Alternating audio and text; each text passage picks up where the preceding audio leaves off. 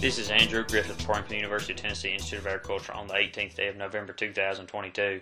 Fed cattle traded steady compared to last week on a live basis. Prices on a live basis were mainly 151 to 154, while dress prices were mainly 241 to 242. The 5 area weighted average prices through Thursday were $152.68 live, down a penny compared to last week, and $241.79 dressed, up 49 cents from a week ago. A year ago, prices were $133 and a penny live and $209.59 dressed. The negotiated cash trading range for finished cattle has been fairly stagnant the past 3 weeks. The upside to this information is that cattle prices are at the top side of their trading range, which is better than trading steady at the bottom of a range. Cattle on feed results are not expected to do much to live cattle prices, as the expectation was for lower numbers. This expectation for lower cattle on feed has been building most of the year as drought continued forcing animals into the feedlot and more breeding stock into the slaughter mix. Thus, it would take some serious moves in the country to shake up fundamental expectations. Given this information, there is optimism for higher finished cattle prices in 2023. At midday Friday, the choice cutout was $254.71, down $2.39 from Thursday, and down $4.84 from a week ago. The select cutout was $232.41, up 67 cents from Thursday and down $2.78 from last week. The choice select spread was $22.30 compared to $24.37 a week ago. The all-fresh retail price of beef for the month of October was $7.25 per pound, which is a 30-cent per pound decline compared to October a year ago. It is also the lowest price since August 2021. From a big picture perspective, the 30 cents year-over-year decline in price is not that amazing compared to the $5.80 per pound price that was the all-fresh retail price of beef in October 2019. Seasonal tendencies have the ability to push retail prices higher or lower from month to month, but strong demand and inflation is what has pushed prices to the levels experienced in 2022.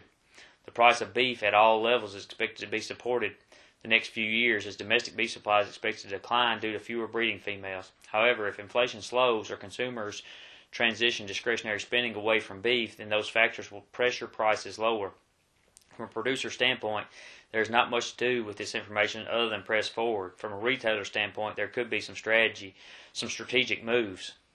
Based on Tennessee weekly auction average prices, steer prices were steady $2 lower compared to last week, while heifer prices were steady at $3 lower compared to a week ago.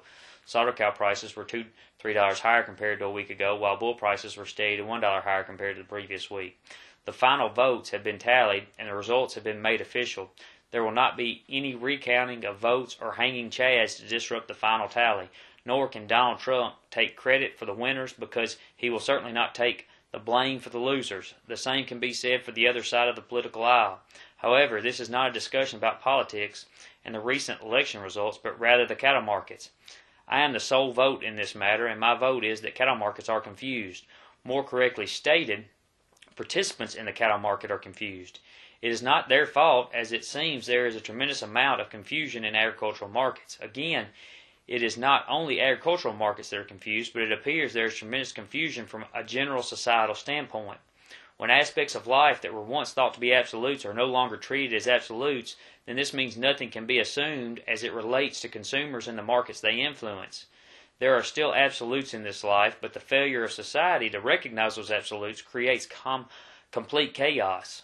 This chaos feeds through the entire social system and into markets. The point is, if people have changed their way of thinking in what is considered an absolute, then much more so the factors of life that are more ambiguous. This means that people may be making irrational or illogical decisions relative to conventional wisdom. Thus, cattle producers should expect a considerable quantity of volatility in markets for the foreseeable future. Here are some common questions I get and the responses that go through my head before I provide an appropriate answer. I was wondering if you could help me. Nope. Will cattle prices go up? Yes. Will cattle prices go down? Yes.